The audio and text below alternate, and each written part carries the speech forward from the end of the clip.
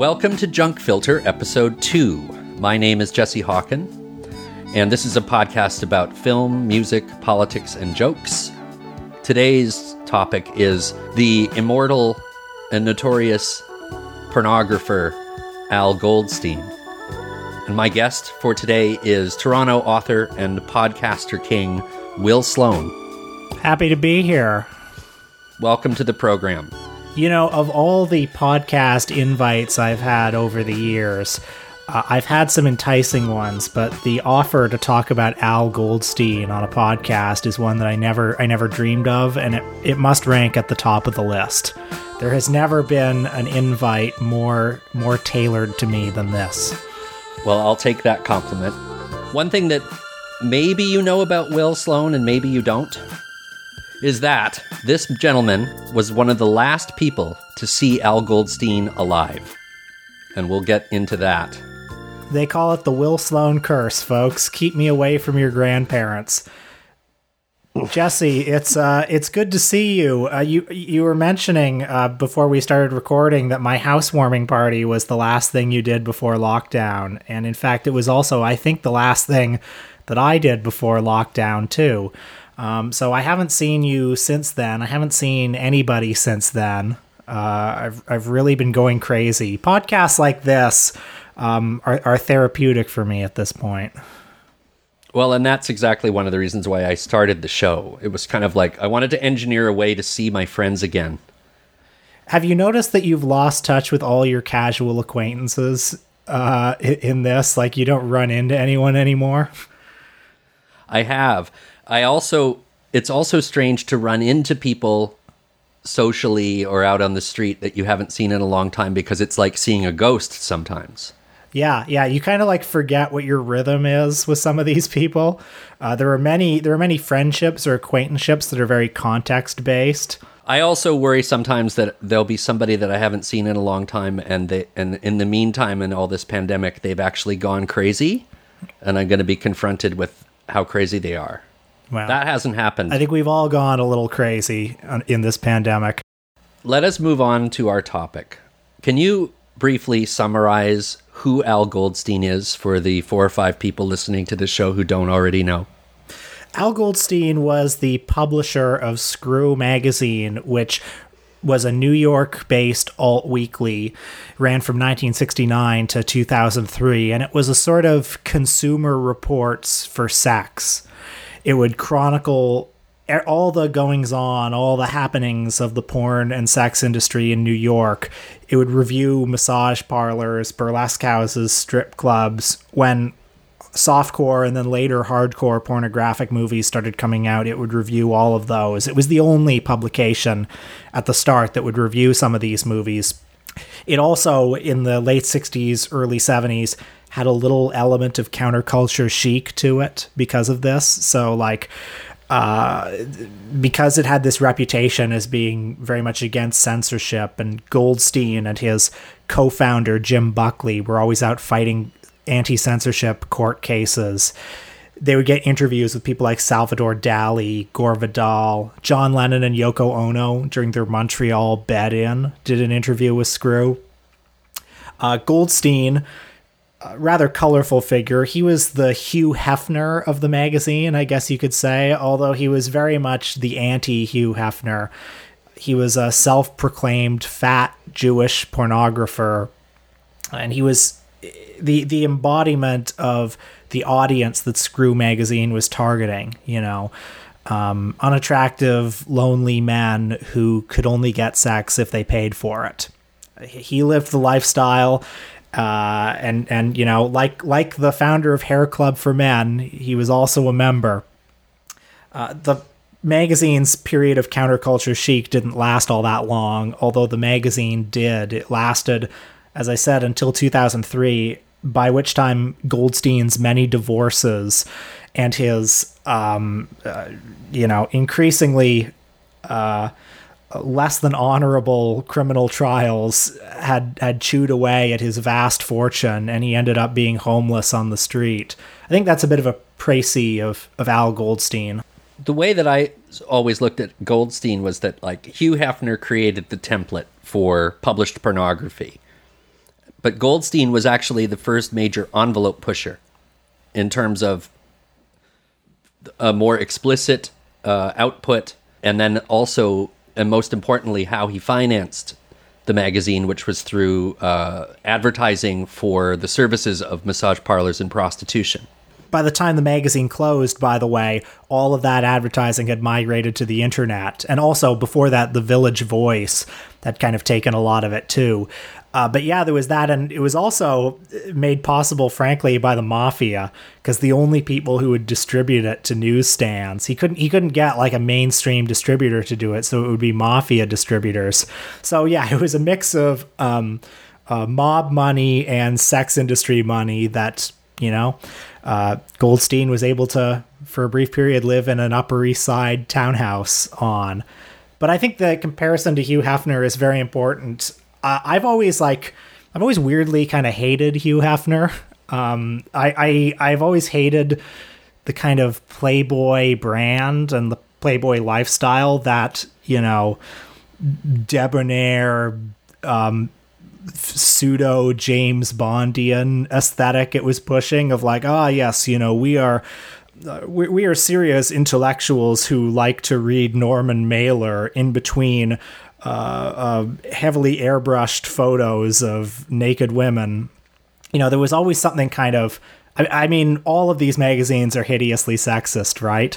And so like there's no defending Al Goldstein's magazine, which is, in its own way, every bit as sexist as Playboy is. But the only difference, and, I think David Foster Wallace kind of hit on this when he wrote his essay, Big Red Sun. David Foster Wallace went to the Adult Film Awards, and it was 1998 or so, and Goldstein was getting a Lifetime Achievement Award, and Wallace wrote, "He's been a First Amendment ninja. He drinks in the applause and loves it, and it's hard not to almost sort of actually like him.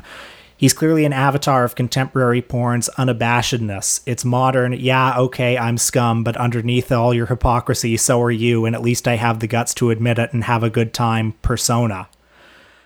And I think that's the appeal of Al Goldstein and why I find him so much more delightful to think about than Hugh Hefner. Hefner, and to a lesser extent, Guccione, pushed a more aspirational idea of sort of the lifestyle that can come with the consumption of pornography, whereas Goldstein just cut the middleman out, cut the idea of the aspirational aspect of it out. Goldstein cut to the chase. I think that's very important. I don't think the Playboy lifestyle is something to aspire to, I think it's like toxic and bad. And I think, all you have to do is look at Hugh Hefner's pathetic late career where he was this, elderly man who would force his 10 girlfriends to take part in orgy night. And, they would like ply him with Viagra, and each girl would like take turns riding his zombified dick for a few minutes. I mean, that's so ugly. And it's not aspirational at all. Whereas there's something about Goldstein that's like, look, I'm in the muck with you. We all share these indecent desires. It's not, I mean, that's not admirable either, but at least it's real. I want to circle back a little bit to the idea of consumerism as a way to try and understand Goldstein. Because Goldstein's main contribution to the sort of normalization of porn in the culture was exactly to create this sort of Consumer Reports mentality towards the sex trade. It's notable as well that Goldstein was actually one of the first film critics of pornography. Yeah, in fact, his review of Deep Throat in 1972 has been credited with turning that movie into a hit because, Deep Throat was probably about as good a pornographic film as had ever been released at that time, which means that it had a story and, it had a sense of humor and actions had some sense of consequence in it. It wasn't just a stag reel, and it was also very explicit, so it wasn't a softcore film. So it probably would have been like a minor hit anyway, but like Goldstein turned it into sort of a counterculture thing because he gave it a very rave review. He gave it 100% on the Peter meter, which was his patented grading system. If it was 100% on the Peter meter, that means it gave him a full erection. He said of the movie, "I was never so moved by any theatrical performance since stuttering through my own bar mitzvah." And so that review made it a hit at the World Cinema where it premiered. And because so much traction got to the World Cinema, then the Vice Squad clamped down on it. And the combined forces of the Vice Squad censoring the film and Goldstein's rave review, that led to, Truman Capote and Andy Warhol and Johnny Carson and all these mainstream figures checking out the movie, gleefully slumming. And that led to this period of porno chic in the 70s where there was this thought that maybe there would be a way to integrate pornography into the mainstream. I actually kind of like some of the reviews that Goldstein was writing before Deep Throat came out, because after Deep Throat, basically every review in Screw Magazine would be whatever the big porn release that week was. But before that, he would review stuff like El Topo. I've got a review that he wrote somewhere of Fellini Satyricon, just vaguely sex-themed movies that would come out. I'm sad that he didn't continue doing that. Goldstein thought of himself also as an intellectual. Although, as we're going to get into this when we talk about the two documentaries that sort of capture Goldstein at sort of both ends of his long decline. You notice when Goldstein tries to talk smart and to sound smart to impress women or to intimidate women, that he uses the same language all the time. He'll mention Descartes, but, has he actually read a lot of Descartes and is familiar? He seems to be name-dropping big names that Spinoza and Descartes that an intellectual would say, but doesn't say anything else. Yeah, his intellectual touchstones truly seem to be people that he projected himself onto. He would talk a lot about Lenny Bruce, for instance, and he had Lenny Bruce's mother, Sally Marr, on his public access show, Midnight Blue. He would talk about Allen Ginsberg. He was like a classic narcissist. So the people that any intellectual touchstones he actually had were ones who also had a kind of like martyr element to them. Screw Magazine is Goldstein's main publishing legacy, but I really want to single out what I think was his most significant cultural history contribution, and that is the program that he hosted on New York's public access television for about 25 years, perhaps even longer, called Midnight Blue. He started this with a lefty broadcaster and journalist named Alex Bennett. It was originally started under the name Screw Magazine of the Air, but they had to change the name because a public access show couldn't be affiliated with a commercial enterprise. But Midnight Blue, it is a very special thing.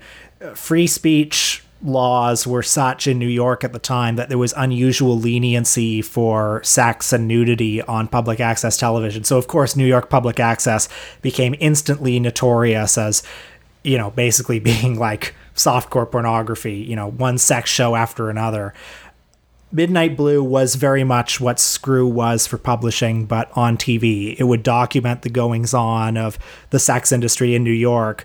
Some of the memorable early episodes were like, they did a report on a cat house for dogs, a brothel for dogs that was operating in New York.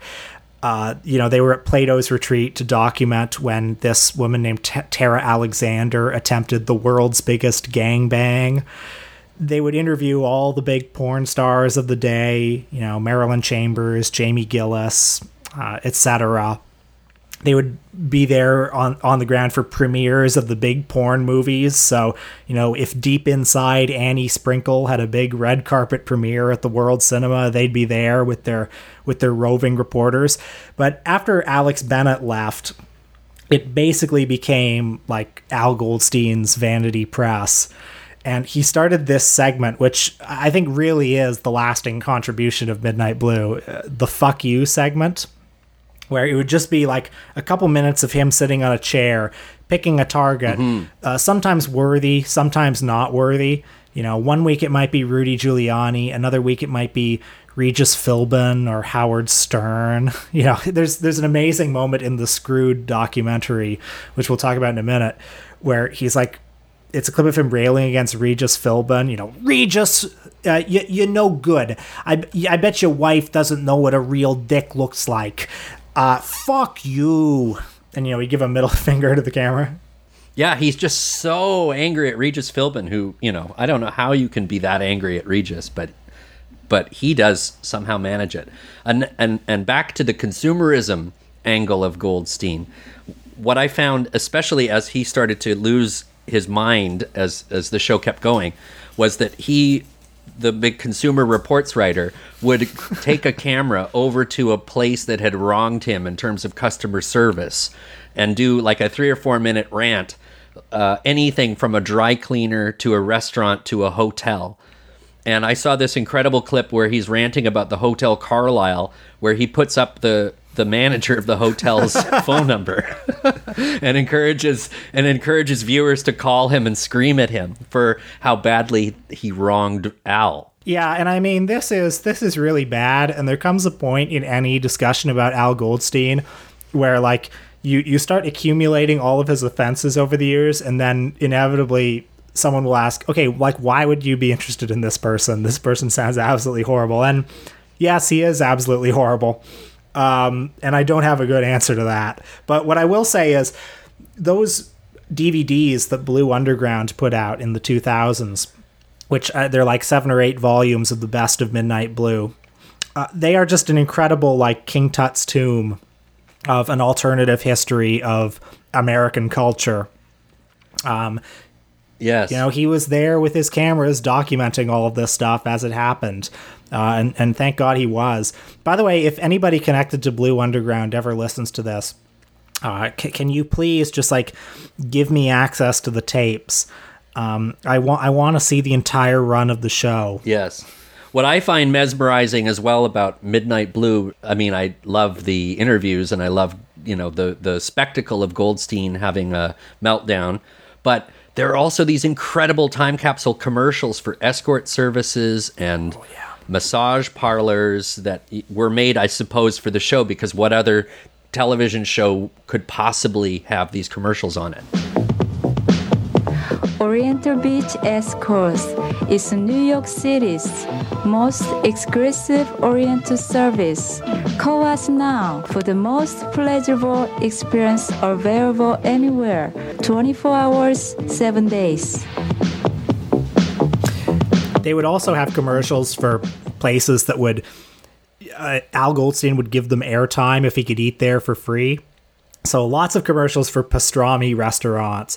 Al Lewis from the Munsters, Grandpa Munster, he had a restaurant in New York, so he would have commercials on Midnight Blue. Oh, by the way, the interview with Al Lewis on Midnight Blue is one of the greatest interviews of all time. It's up there with Frost Nixon, because halfway through, Goldstein goes off on this rant about celebrity culture and about the way that people idolize celebrities. And he starts being like, you people out there, you look at people like me and Al, and we're on TV, and you think we have perfect lives, but actually we don't. We have insecurities. We have problems just like anybody. Just because we're famous doesn't mean we've completely made it. And Al Lewis is sitting next to him just like nodding solemnly like, yes, this is absolutely correct.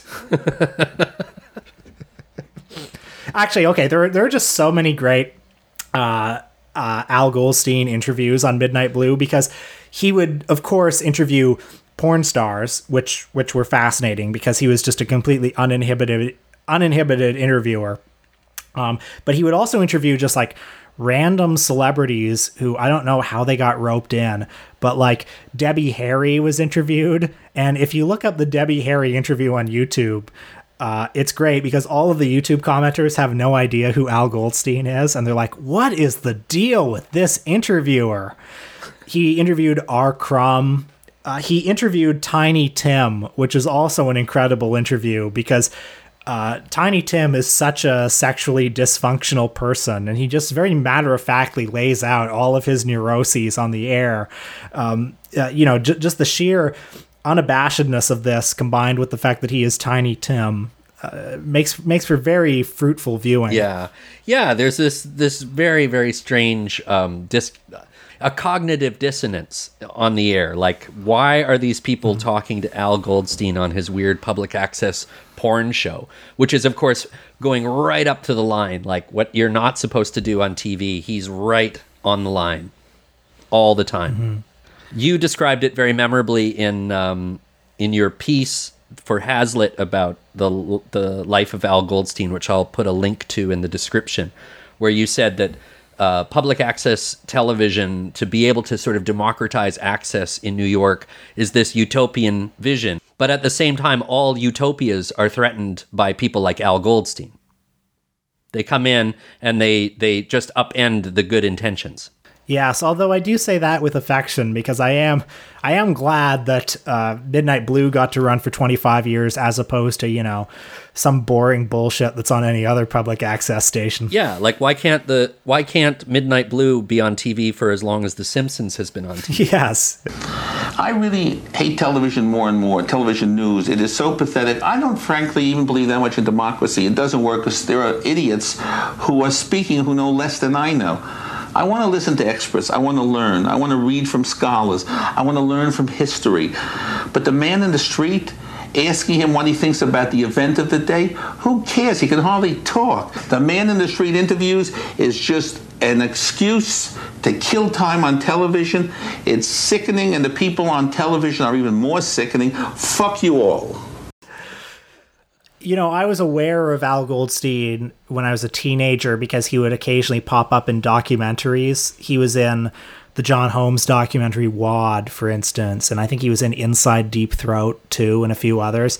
And when I was a younger man, I remember finding him just to be an absolutely viscerally unpleasant screen presence. Didn't like him at all. I became more interested in him when I was living in New York and doing a journalism degree. I was doing a master's project on The Naked Cowboy. So I was very fascinated in Times Square and reading a lot about Times Square history. And I'm not quite sure why, but I picked up a copy of his autobiography, which was mostly ghostwritten by Josh Allen Friedman. It's called I, Goldstein. I believe you have a copy on your shelf too, right? In fact, you activated me into action because you bought it at this used bookstore called BMV in Toronto. But then you messaged me one day and said, there's another copy of it. So I raced over to BMV and grabbed it. Well, I was very fascinated reading it because the story of his life is so incredible. Just the guy who was a forerunner of Larry Flynt and eventually ended up homeless on the street. And, over the years, I've accumulated a pretty big collection of old issues of Screw. And they are amazing documents of New York history. Because it was a Consumer Reports of sex, there are reviews of strip clubs and massage parlors, and there are all of these classified ads of, people who are probably long dead by now. And it had a section called Sex Scene, where it would document, if there was a big party at Plato's Retreat, for instance, or if the Adult Film Awards were held, just real bootstraps, shoe leather reporting. And it would have interviews with all the big porn stars of the day. And so it's an amazing, historical document. I would love it if somebody had the wherewithal to, actually archive all of this material, because it is a secret history of New York. It's an unofficial history. And I was particularly vulnerable to becoming interested in this when I was in New York, because I was spending a lot of time in Times Square with The Naked Cowboy. And the cognitive dissonance between what Times Square used to be and what it is now was so extreme, and it seemed to happen so suddenly in the 90s when, Disney bought up all this property. The fact that the shift was so sudden and so extreme. And Goldstein, who at that time, I guess, was living in an apartment that Penn Jillette was paying for, he felt to me like the human embodiment of this cognitive dissonance. He was this man who was so incredibly influential, so incredibly successful in the 70s, probably like the most visible public face of the New York sex industry. and by this time, not just poor, but completely forgotten.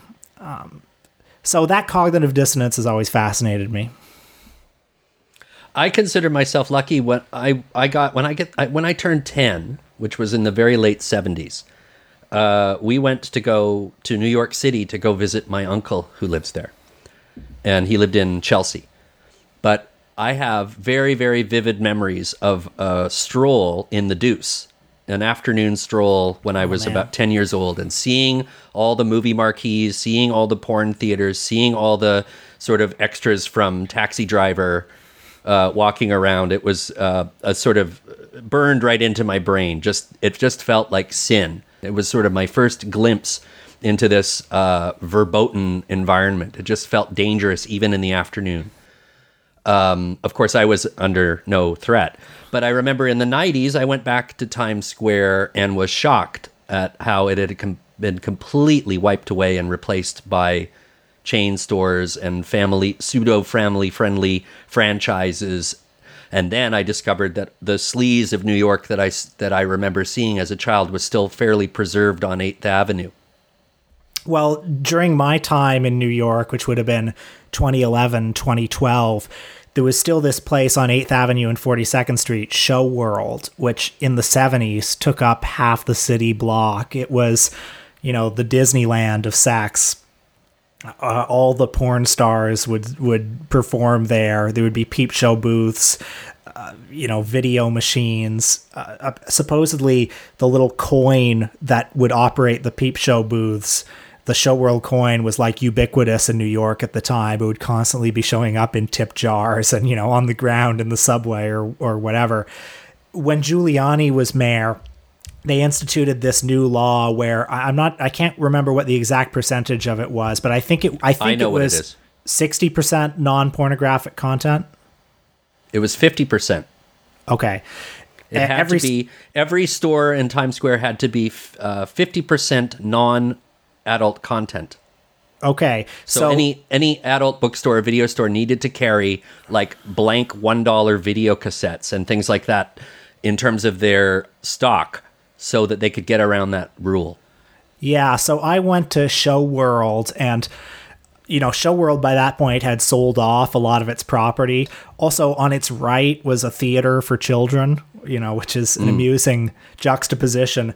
But when you went in, like at the front counter, there would be all of these like public domain videos, DVDs of Groucho Marx on You Bet Your Life, or, public domain episodes of the Beverly Hillbillies. And on the main floor, there were just a couple of desultory racks of pornographic DVDs, and there would be people hanging around there. And it became clear to me that a lot of the people there were people who didn't have access to the internet. And so they would go there and they would look at the back of the case so that they could commit images to memory that they would masturbate to later. So that was incredible.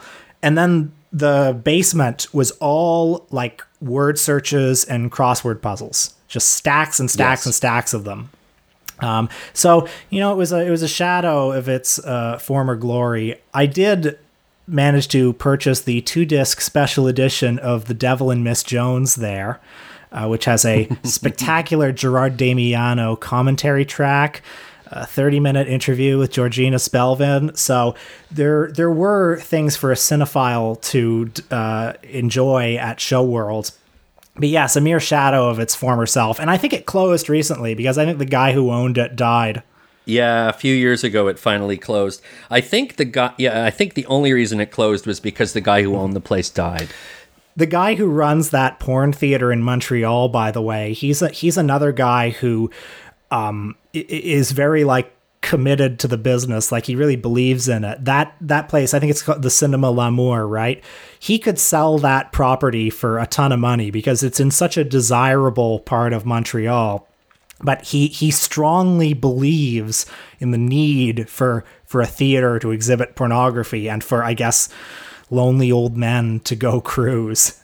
Yeah, so the fact that there exist a handful of people who truly believe in the mission to the point where he will not sell his theater and retire an extremely wealthy man, I find that very moving.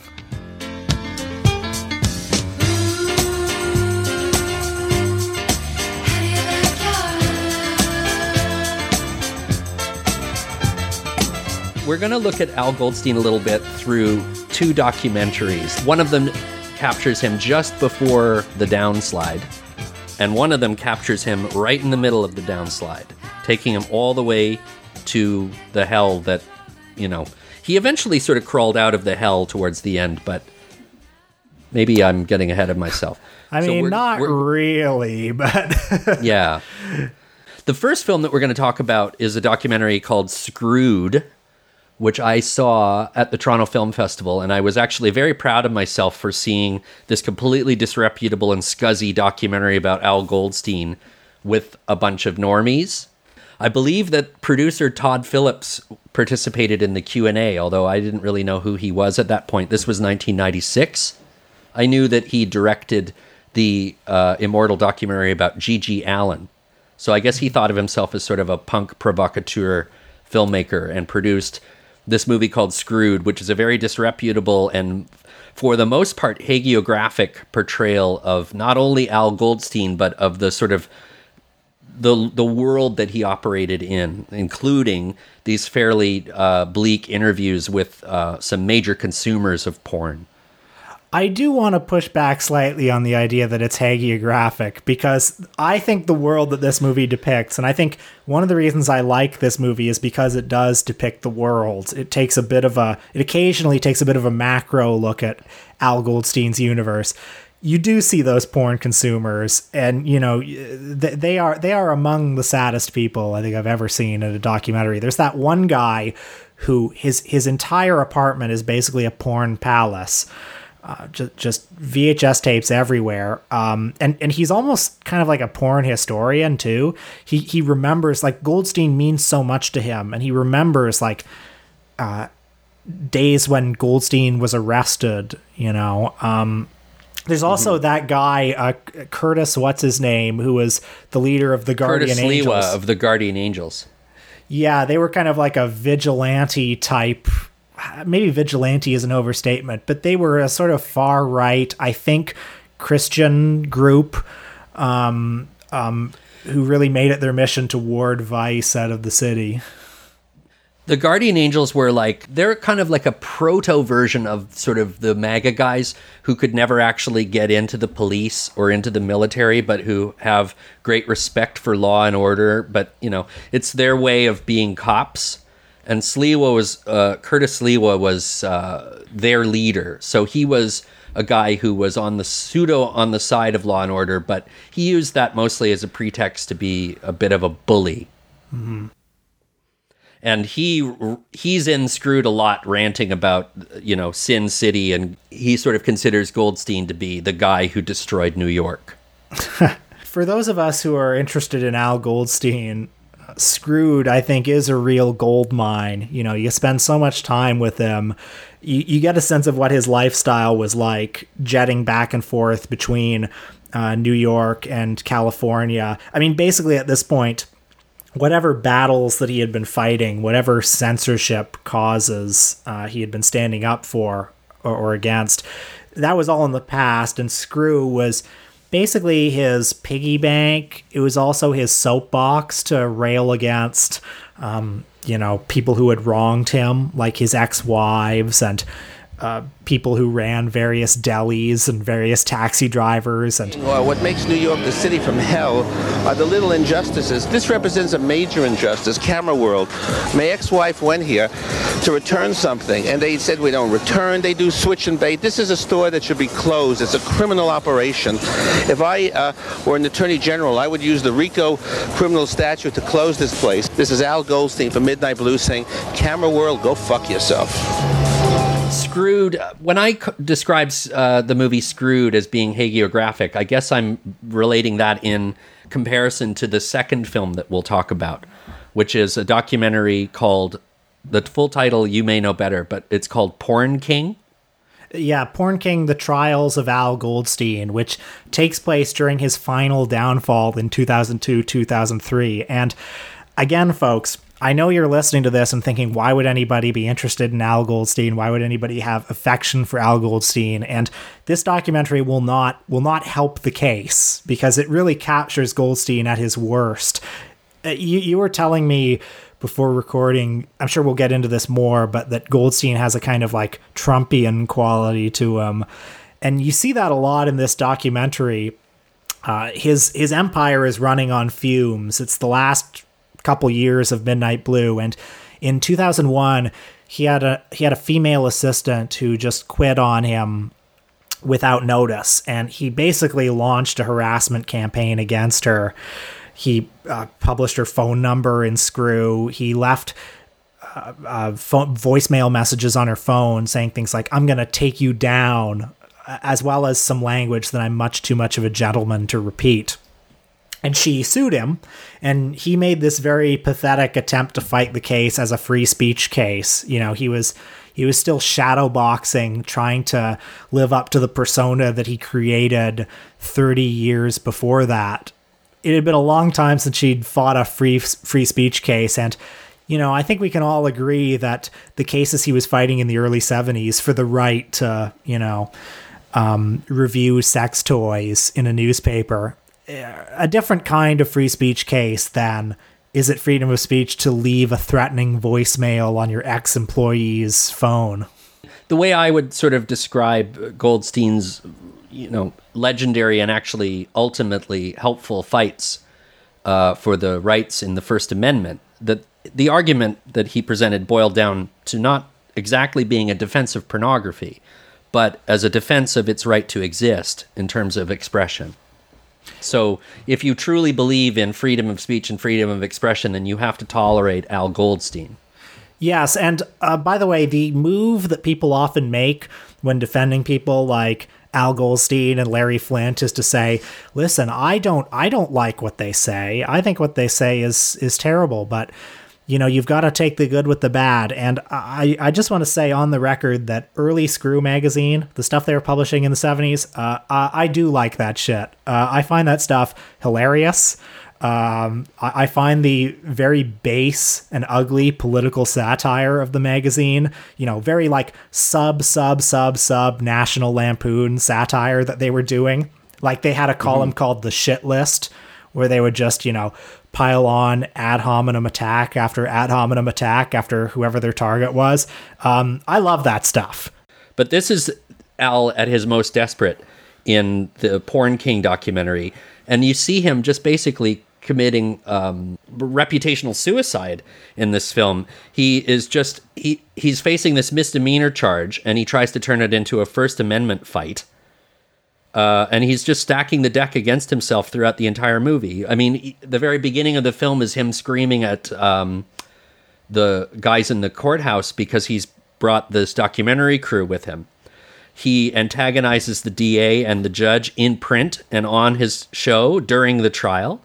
At one point, he even runs the phone numbers of the judge and the DA on the front cover of Screw. He drops his trousers and lets the press take pictures of his ass in the hallway. You know, it's grisly. You just can't look away, though, because it's just so wrong-headed. And I didn't think the documentary was all that great, but it gets by on just this very unflinching portrayal of Goldstein at his wit's end. The documentary weirdly reminded me of Bad Lieutenant, where it's like this portrait of just an absolutely vile and base human being, and then it asks you, okay, to what extent is this man redeemable? To what extent does this man deserve pity and sympathy? There was one very telling moment, and that I want to sort of expound upon a bit. His defense of leaving the threatening phone calls being protected speech or whatever is the idea that it's going to lead to violence, that he's going to actually like carry out the threats that he's making. And he says, "I'm not violent. My mouth is violent." I mean, I think those threatening voicemails are pretty indefensible. I mean, even if it wasn't going to lead, even if him saying to her, "I'm going to take you down," even if that doesn't lead to physical violence, I do think his mouth is violent, and I do think people shouldn't have to live with getting voicemails from him and every other masturbator in New York because he published her fucking phone number in Screw magazine. Yeah. The only thing I'll say for Al Goldstein here, not in defense of him, because there is really no defending this stuff, but hurt people do hurt people. And you get a sense in both of these documentaries that this is a a little boy who never had any self-esteem and never felt good about himself, struggled his whole life to get anyone to love him, very bitter about his father until the day that he died. I think probably also had complicated feelings about his mother because his mother cheated on his father a lot. And then, in his self-destructive way, he destroyed 4 or 5 marriages. In one of the documentaries, I think Screwed, we see his second wife, who comes across as, like, she was still on speaking terms with him. She still had a certain amount of affection for him, and she comes across as an awfully kind and loving woman. And, he alienated her too, because he couldn't help himself. Like, he was so used to not being loved that whenever he got it, he had to sabotage it in some way.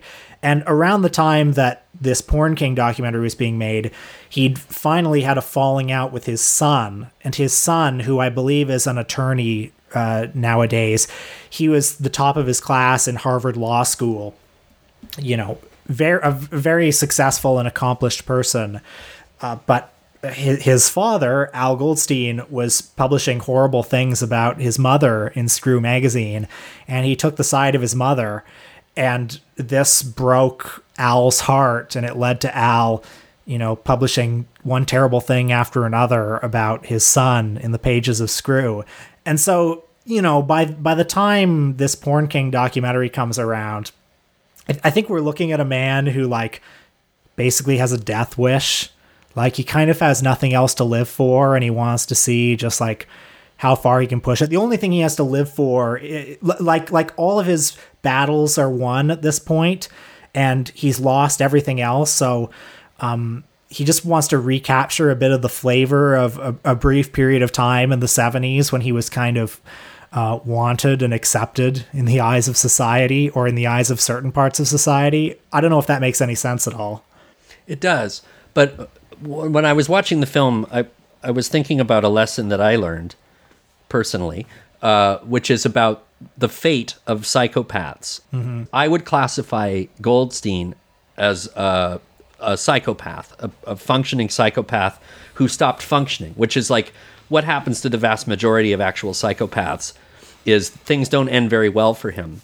All these, he's just incapable of expressing love. The only way that he can do it is through the abusive language. And sometimes you detect when he's on a fuck you rant about his child that he's redirecting and rechanneling feelings of love into this abuse. Like, he's so hateful towards his son. Like, no actual parent could ever say something about their successful child. Like, his child is what you want to see when you raise a child, for them to have a successful life. But he is just so unforgiving. Well, there's a fascinating and telling moment in that documentary where he shows off to the filmmaker. He has framed on his wall, like, the certification that showed that his son was number 1 in his class of over 200 at Harvard Law School. And he talks so fondly and so proudly of this. And then he says into the camera something like, now, Jordan, you're a piece of shit. I hate you, but you're still my son and I love you, or, something like that. Mm-hmm. Yeah, but he can't just say, I love you, mm-hmm. or I love my son. He has to say, you're a piece of shit, but I love you. Mm-hmm. It's, just somebody who is just incapable of expressing love. You could map that out for the whole story of his life, in a way, that everything that he achieved was his way of sort of getting over the fact that he was just an impossible person.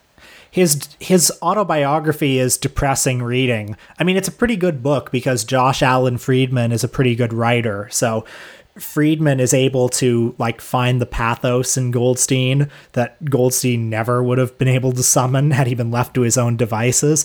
But the book is fascinating because it just chronicles one broken friendship, one tattered relationship after another. Like, for instance, Goldstein used to be very friendly with Hugh Hefner.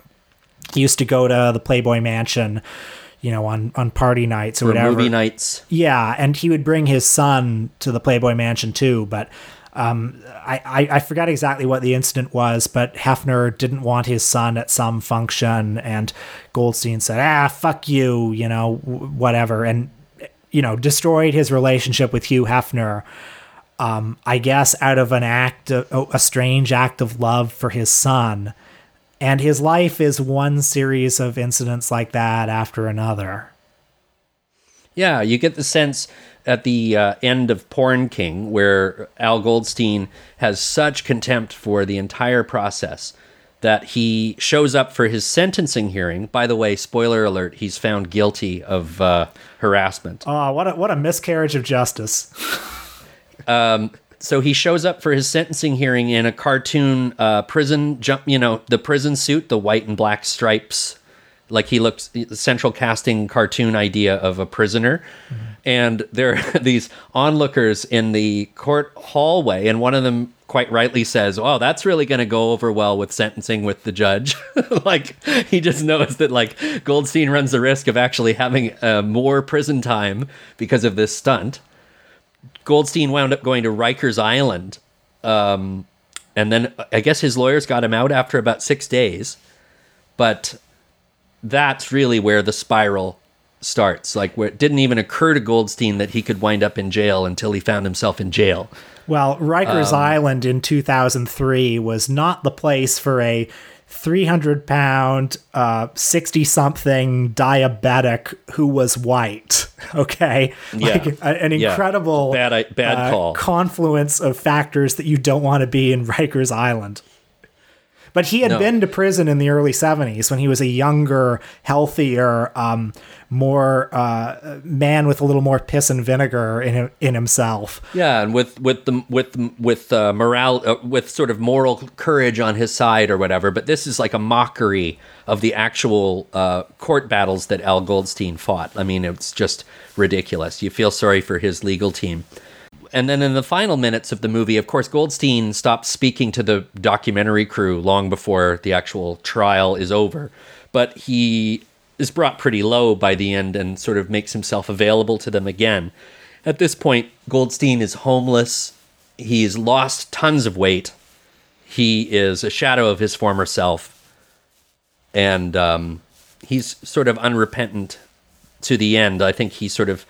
There's a very depressing coda where Goldstein says that, even though he has no roof over his head, even though Goldstein has had a terrible comeuppance, there's some kind of idea in his mind that it was all worth it because he got so much pussy throughout his life and he had all the best cigars and ate at all the best restaurants. So this is almost like the wages of sin. Yeah, which, I mean, I think is not necessarily the fate of a person like him, but psychopaths don't really see too far ahead when they're making their plans. Yeah, they can rationalize almost anything that happens to them. It is funny, isn't it, that Hugh Hefner was able to die with extreme wealth. Yes. Living a very similar life that Goldstein once lived, and yet, nevertheless... Well, we still have Larry Flynt. I keep thinking that somewhere along the line he actually passed away, but he's still alive, and I think he's still a very rich man. Larry Flynt is in that documentary, by the way, and something that I didn't mention that's important to mention is that Larry Flynt basically stole the format of Screw for Hustler. In fact, he even stole the Peter meter. The whole magazine, Hustler, especially in its early days, one section after another was just the same as Screw. Like, Screw had a section called Smut from the Past, where they would show pictures of old stag films from the 20s and 30s. And Hustler had its equivalent to that. It was basically the same thing. But what Larry Flynt was able to do was make the magazine go national. And Goldstein in the 70s tried to do that. For about a year, he had a magazine called National Screw, which, I mean, just as Hustler tried to rip off Screw and succeeded, National Screw tried to rip off Hustler, and it didn't work out. And it's a very glossy, and it has articles, I've got a few copies, and one of the issues has an article by Jay Hoberman about, the life and times of a certain cartoonist whose name I forget. It had some very serious articles in it, in addition to, a pictorial of Marilyn Chambers and other stuff like that. Anyway, he didn't make it work because for whatever reason, Hustler worked as a glossy magazine, but I think Screw needed to be on dirty newsprint for the aesthetic to work. By the way, all of Goldstein's other publishing ventures failed. Incredibly, in the 70s, for a brief period, he had a magazine that I think lasted for 3 or 4 issues called Death Magazine, which was an attempt to do for death what Screw magazine did for sex. And I've never seen the magazine. I don't know what it was like, but you can... Was he trying to do what Guccione was doing, where he started Omni magazine because of how successful Penthouse was? So he wanted his own sort of like intellectual sideline brand? Yeah, I mean, that must have been it. I'm sure that was part of the motivation for National Screw as well. But it's clear that aside from his one good idea, which was to make a sex magazine, which he had the idea at the exact right time for it to catch the zeitgeist, aside from that, his publishing instincts don't seem to have been particularly strong. And one more thing that I want to talk about as we wrap things up with Al and move on to the present day. One thing that really struck me, especially in the current times that we're living in right now, was to watch this documentary Porn King and to see Al Goldstein basically refusing to accept reality, lashing out at his persecutors, assuming that, the reason that they're going after him is because he's Jewish and they're Nazis, that the judge is an Asian man, so every single complaint Goldstein has about him is racially tinged, not even racially tinged, racially fueled. It reminds me of a certain president. Which president are you thinking of? The soon-to-be former president of the United States, Donald Trump.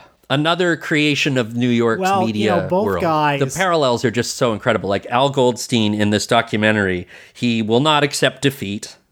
He's being a complete lunatic. He's rejecting conventions. He wraps himself up in the flag, and he even hates his son. Yeah, both of those guys, I guess they're both psychopaths in a way. Both of them seem to imagine themselves in a kind of show business lineage. Like, they're both like a combination of a wrestling heel and like an insult comic. When Goldstein is doing all of those racist jokes about the judge, and by the way, this is not even remotely a defense of this, because there's nothing funny about that. But I think he imagines himself almost like being like the way that Don Rickles would do racist jokes about people. I don't think Goldstein would have considered himself racist. I think he would have just thought of himself as going for the most obvious low-hanging fruit, which is not to say that it's not racist. No. And, it psychologically, it's explainable because he probably faced a great deal of that kind of abuse as a child, as a Jewish kid. Well, that's a very important point because his Jewishness was very central to his brand. And it's particularly in contrast to Hugh Hefner, who cultivated a persona for himself as being like a waspy, upper-class intellectual. Goldstein, in contrast, was very proudly ethnic, and he used his ethnicity. Just if people would make fun of him for his Jewishness growing up, he turned that into a weapon. He was like, yes, pornography is a corrupting force, and I'm a corrupting force. You think the Jews are the ones perpetuating pornography? Well, that's true. I'm Jewish, and here's my dirty Jewish body, and I'm going to corrupt American society. That is very central to his project, And also, the it was ever thus Jewish survival technique of humor, which Goldstein personifies in a very, very hard to defend way. The very key insight into himself from the movie Screwed is at one point he describes Midnight Blue as being more about revenge than entertainment. That the show became more and more sort of like a sarcastic sort of patriotism in many ways. But here's the main quote. He said, "I ridiculed myself before anyone else could. You make yourself into a joke so that no one can hurt you." Well, the ugly thing about Midnight Blue, especially towards the end when it basically became a soapbox for his vendettas towards his ex-wives, is the ex-wives for the viewer, for the presumably lonely, single, masturbating viewer in New York, the ex-wives became symbolic of all women who rejected them or didn't accept their advances.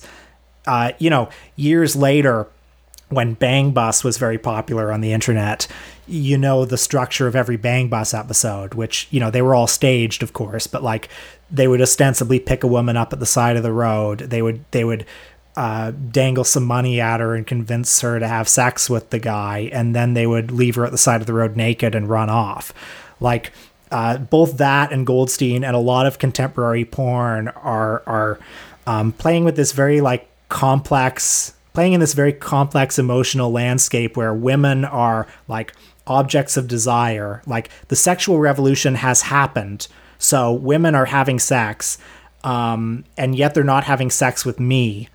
And so like they're bad. Like, Goldstein was once a warrior for the sexual revolution, and then he became like a symbolic figure for all the people left out of the sexual revolution. If people are interested in Goldstein, I particularly recommend looking up an appearance that he made on Hot Seat with Wally George in the 80s.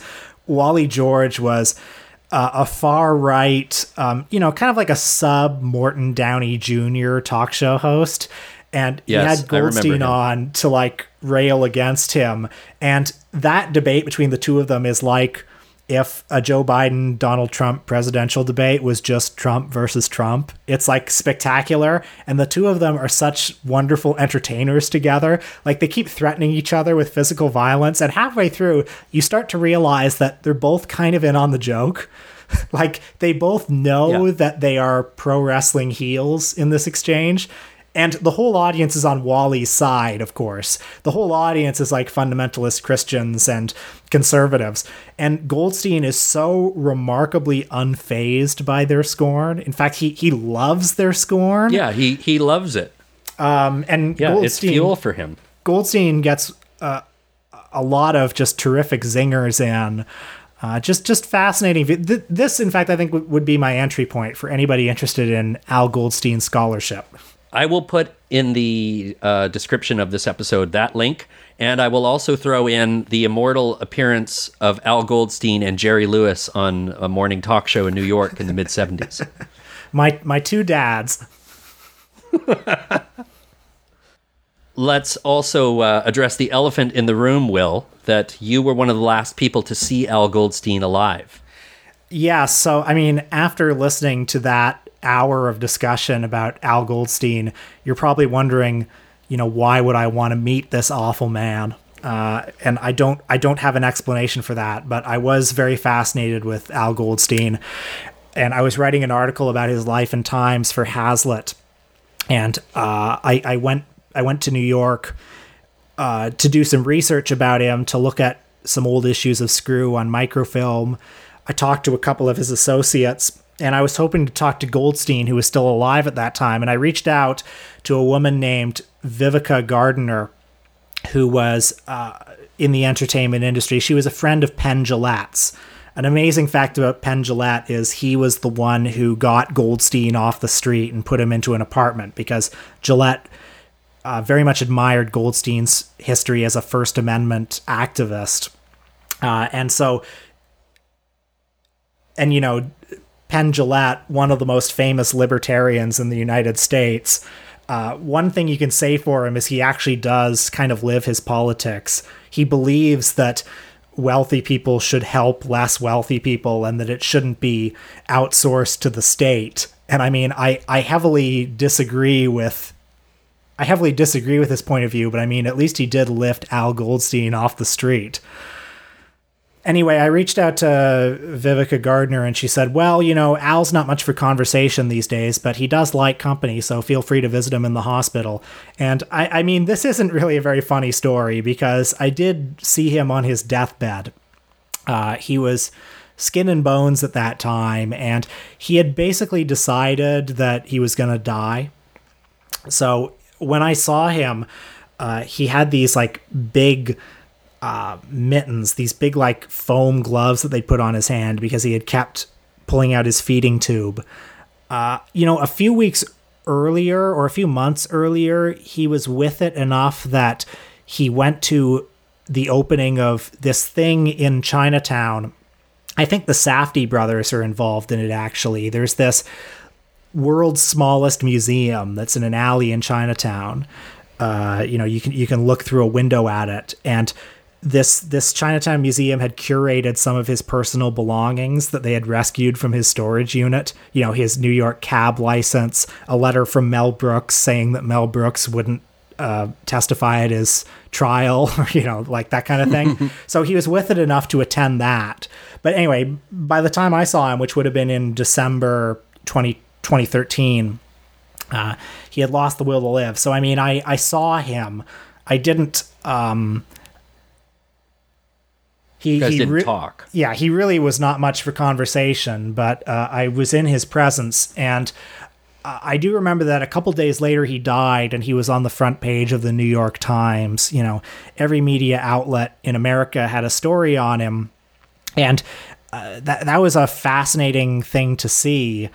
The juxtaposition between fame and obscurity, and seeing him, lonely and desperate in a hospital room a few days before, and then on the cover of the New York Times a few days later. But the one happy part of the story is Vivica showed me on her phone this video that she had taken of Al a couple weeks earlier. And I won't say everything that he said in the video, but the video was like him sitting in a chair, very much a little old man. And you heard her voice say, "So, Al, what was it you said that you would do to me if you were younger?" And he was like, well, first I would put my tongue in your," and, it went from there. Beep. And, he was still like, he could still summon the old magic. Yeah. Yeah. I mean, psychopaths are interesting to see from a distance. One of the vicarious thrill that I get from, seeing a documentary about Al Goldstein is knowing that I don't have to talk to this person.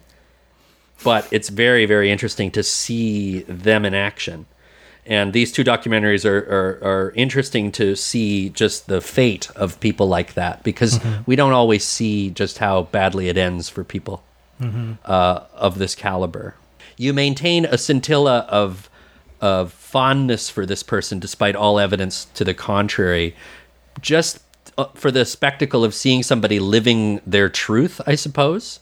Yeah, I think that's a good way to put it. You don't have to like it. You don't have to aspire to it. But, again, Goldstein he did not project any kind of aspirational qualities. He was just himself, and you had to accept it or not. Which I always find very important, and as a sort of consideration of people, to sort of see them for who they are. I agree. He is a hero.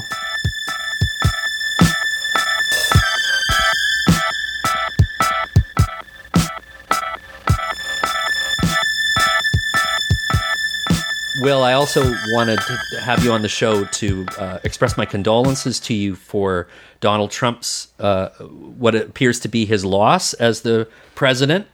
It doesn't look like he's going to make it. I know as a young conservative, you're very upset by this. This is all... Were you live streaming the Million MAGA March, since you couldn't be down there yourself? This is all 12-dimensional chess. Don't worry, Trump's got this in the bag. He still has a lot of moves he can play. Courts decide elections, not the media, so stay tuned. Were you a little sad that Trump admitted that Biden won today in a tweet? I mean, I thought that was pretty mind-blowing. He has not so far said that. I thought that was pretty mind-blowing. I guess he's not going to do a concession speech, is he? Not only is he not going to do a concession speech, but I would be shocked if he attended the inauguration of Joe Biden next January. I am positive that he will skip My prediction right now is that he will hold a competing rally during the inauguration. That's a very good prediction. I mean, his whole presidency was an alternative universe of what a presidency is. So why can't that show continue without him having access to the nuclear codes. I assume that he's going to make it his brand that the election was stolen from him. He will spend Biden's entire presidency ranting about what a terrible job Biden's doing fighting the coronavirus, et cetera, et cetera. Well, he's already saying that at least in private, he's saying that he will run again in 4 years. And I haven't known to what extent to believe that, because obviously he hates being president, but he also hates losing even more. I mean, if he that is all talk. You think so? Well, I don't know. I think if he runs again in 4 years, he'll win, because Biden and Harris are inheriting an out-of-control pandemic, and they're inheriting a recession, and I don't know what their plan to deal with this is. I mean, I understand, I have been repeatedly assured that Biden believes in science, but I don't know what this actually translates to. So, you've got an incoming presidency, a very weak presidency, with Mitch McConnell controlling the Senate. I mean, I don't know how those Georgia races are going to turn out, but I would not be surprised if the Republicans keep the Senate. It'll be gridlock, and this pandemic is just going to weigh down the incoming Democratic administration from the beginning. And Biden's not going to serve the whole term. He's eventually going to be subbed in. Kamala Harris is eventually going to be subbed in, and she's not very popular, and she probably never will be very popular. And then Trump, if he runs again, he's going to be able to rally the troops and beat her. That's what I think. Yeah, that's a sound argument. But I also think that Trump is a coward and that he got humiliated in this election. The fact that it's been 10 days and he still hasn't admitted that he lost the election, I don't think that he's going to put himself in a position like that again for another humiliation. I think he's just going to say that he's going to do it. And one of the reasons why I think that's okay is because I don't want the Republicans to get into a post-Trump environment. I want him to be the albatross that continues to weigh them down. I mean, I think... So if he threatens that he's going to run again, that kind of stops Tom Cotton types who, see themselves as the heir apparent. I mean, you make a compelling argument. I mean, I would be much more scared about Trump winning again than Tom Cotton winning, because I think, Trump did pretty well in this election, all things considered. He did add to his vote total. Yeah. He is a uniquely charismatic figure who, not a political genius, but a man of certain political instincts that other Republican politicians don't have. And I mean, I don't know. It is possible that he's a coward, and it's possible that he wouldn't want to put himself in a position to lose again. But then again, I think we were all saying things like that before 2015. I think we were all saying, oh, he'll never run. He would never actually want to do the work. He would never want to lose, because of course he will lose. I don't know. I'm talking myself into it. I increasingly think he's going to run again and win. Sorry, folks. Let's say one more thing about Trump. One of the things that I've been very amused by is the fact that he will not concede.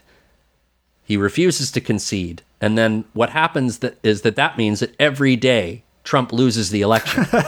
New results come in, and it's like, oh, Trump lost Arizona, so that means that Biden's the president.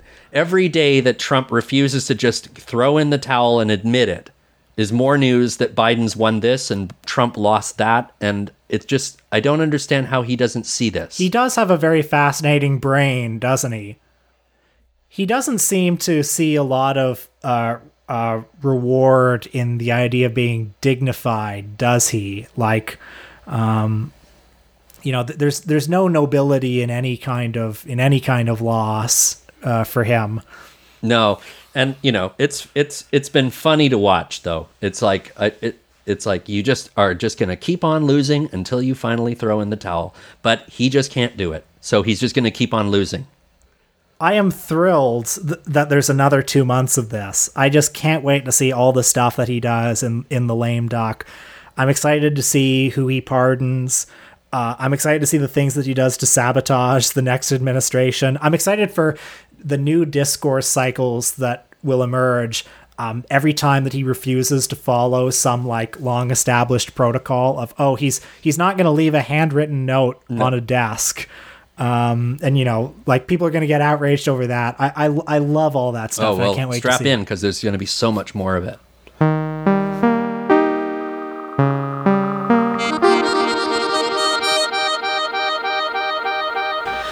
I want to pivot now to a story in the entertainment world. I don't know do you have Netflix, Will? Do you subscribe to Netflix? Yes, sir, I do. You know, folks, we always think of Orson Welles as being the creative force behind the movie Citizen Kane, the classic Hollywood flick. But a new Netflix movie is going to be airing soon by the director David Fincher, which argues that there's actually a second person who deserves just as much credit for the success of Citizen Kane, a person that the movie names Mank. I'm just glad to see Netflix go after what's really toxic in the film industry these days, which is the auteur theory. Have you seen Citizen Kane? Yeah, I have seen it. A little overrated, I would say. No, folks, I'm just kidding. It's great. You know, some critics said it's terrific when it first came out in the early 40s. I think I would just recommend to my listeners that before Mank hits Netflix, check out Citizen Kane. I think you're going to find it very, very interesting. Can I ask you, are you looking forward to Mank at all? I am, except the more that I see and hear about Mank, the less excited I am. When I heard it was coming, it had the potential to be anything, and I was very, very excited. But the more I see of it, the more I worry.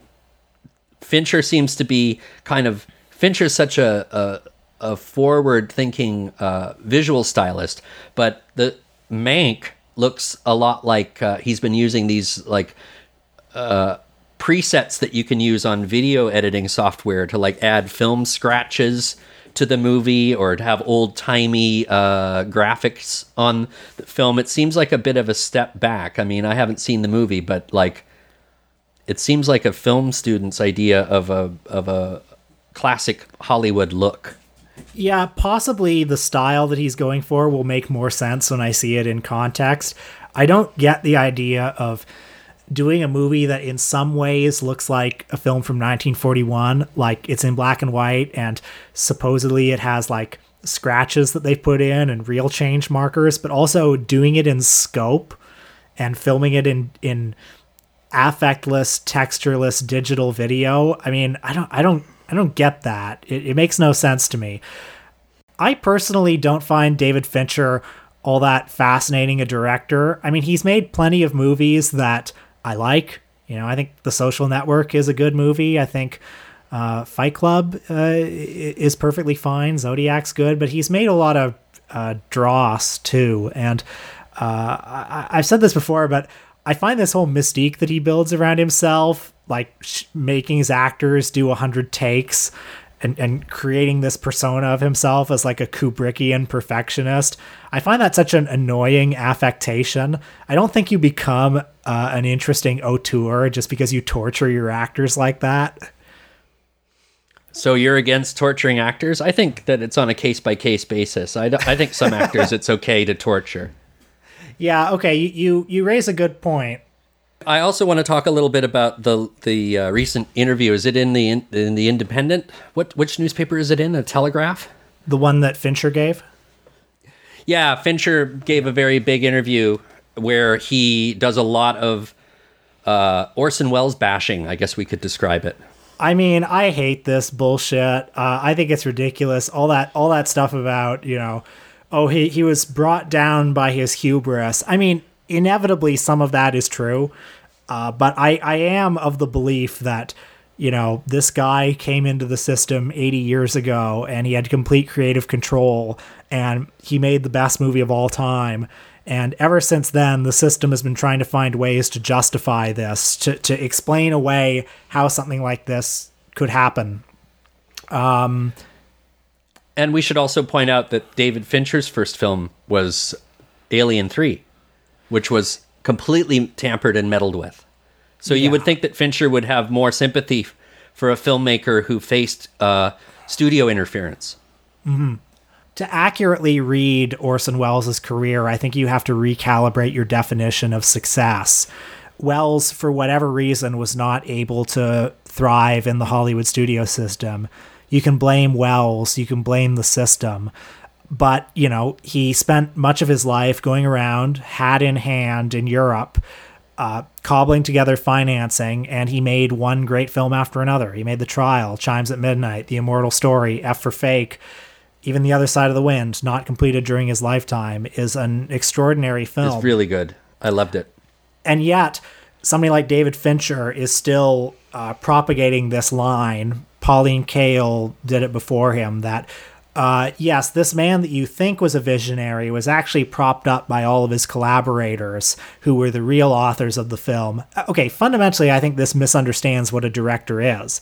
Yes, it is true that Citizen Kane is a great collaborative effort, that Herman Mankiewicz is a genius in his own right, that Greg Toland, that Robert Wise, Bernard Herrmann, all of these people contributed enormously, and you can see their contributions. But part of what a director does is to marshal a bunch of talented people to serving his vision. And, you know, you can see anybody that worked with Welles did their best work with him. Mm-hmm. Even Gary Graver, some terrific cinematography in The Other Side of the Wind. I think The Other Side of the Wind is like an extraordinary collaboration because he uses Gary Graver to best advantage. Gary Graver, a guy who shot porn and B movies, very used to working on the fringes and working very fast and cheap. With Welles, he was able to create that wonderfully beautiful, rough-hewn style in The Other Side of the Wind. But it was ultimately, I mean, look, I'm an old dyed-in-the-wool auteurist. It is ultimately serving Welles's vision. Can you sum up what it appears that Fincher's dredging up again? The debate over who really... It's a Pauline Kael essay that she wrote, right? Which really influenced how people consider Welles as not really being the true author of Citizen Kane. Well, this is a very famous essay from the early 70s called Raising Cain, where, as you alluded to, she gave most of the credit of the film's greatness to Herman Mankiewicz. And this was kind of the culmination of Kael's long and famous skepticism of the auteur theory. She wanted to debunk the auteur theory by using Orson Welles as the ultimate example. Like Orson Welles was the textbook example of the visionary who came into the studio system and made personal art. And by using Herman Mankiewicz, proposing that Mankiewicz was the primary author of Citizen Kane, she would then be able to debunk the auteur theory. Her research, which, by the way, she plagiarized from an academic, a man named Howard, or it might have been Harold Suber. Apologies, I forget his name. But she stole and didn't credit him with the research. I'm sure the research was fine on its own, but the way that she presented it was quite shoddy. She didn't really investigate the various drafts of the screenplay that existed.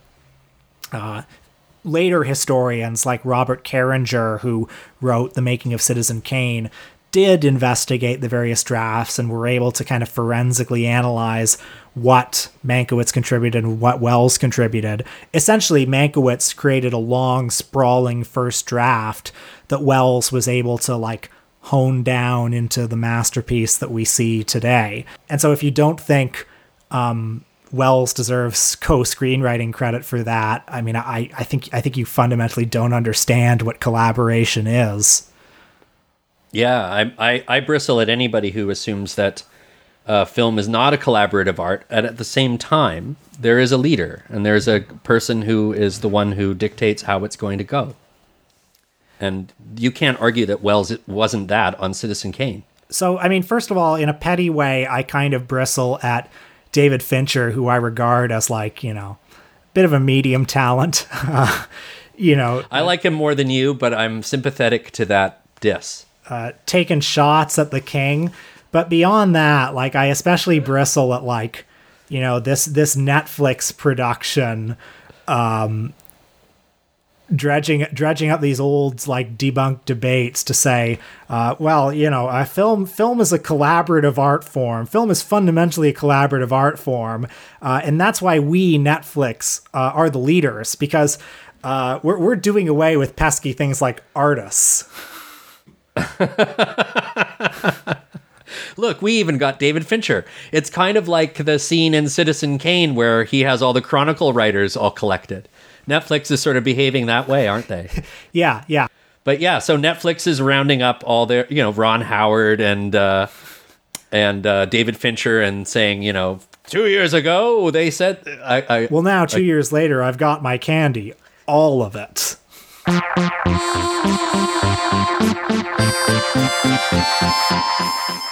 Is there anything that you've seen recently or read that has struck any kind of a chord with you in light of what we're all going through right now as we sit on the precipice of perhaps a second lockdown? Well, I don't want to do something that's like shameless self-promotion, but like my big quarantine project ever since the start of it was to write a book about Matt Farley. And yes, it's called Moturn on Moturn, Conversations with Matt Farley and Charles Roxburgh. And at the beginning of quarantine, I became like really obsessed with Farley and Roxburgh. They're these two guys who make these very low budget monster movies with their friends in Manchester, New Hampshire. Very strange and wonderful movies. And they've created a whole kind of like entertainment ecosystem around themselves. And I became particularly interested in them in the context of the pandemic, I think, because they are such voracious creators. Matt Farley is somebody who has like, his business model is that he's written over 20,000 songs on Spotify. And like, each song, if it gets clicked a few times, will make like a couple of bucks over the course of a year. And if you multiply that couple of bucks by 20,000, it ends up being a living. But, he also makes these movies with his friends that definitely don't make money. But he keeps doing it because he loves to create so much. And something about that spirit I found incredibly inspirational, particularly at the start of the lockdown. It inspired me to want to like write a book about them. Like the idea of doing a book about something so niche is almost felt like a defiant gesture to be like, I'm going to do something that's like not careerist at all, and that is simply about like the act of doing something that I think is important. So yeah. I think I find them, to get back to your question, I think I find them particularly inspirational in the context of the lockdown, because they symbolize to me like creativity against all obstacles. I could talk to you all day, but people can't necessarily listen to us talking all day. So I think we'll wrap it up here.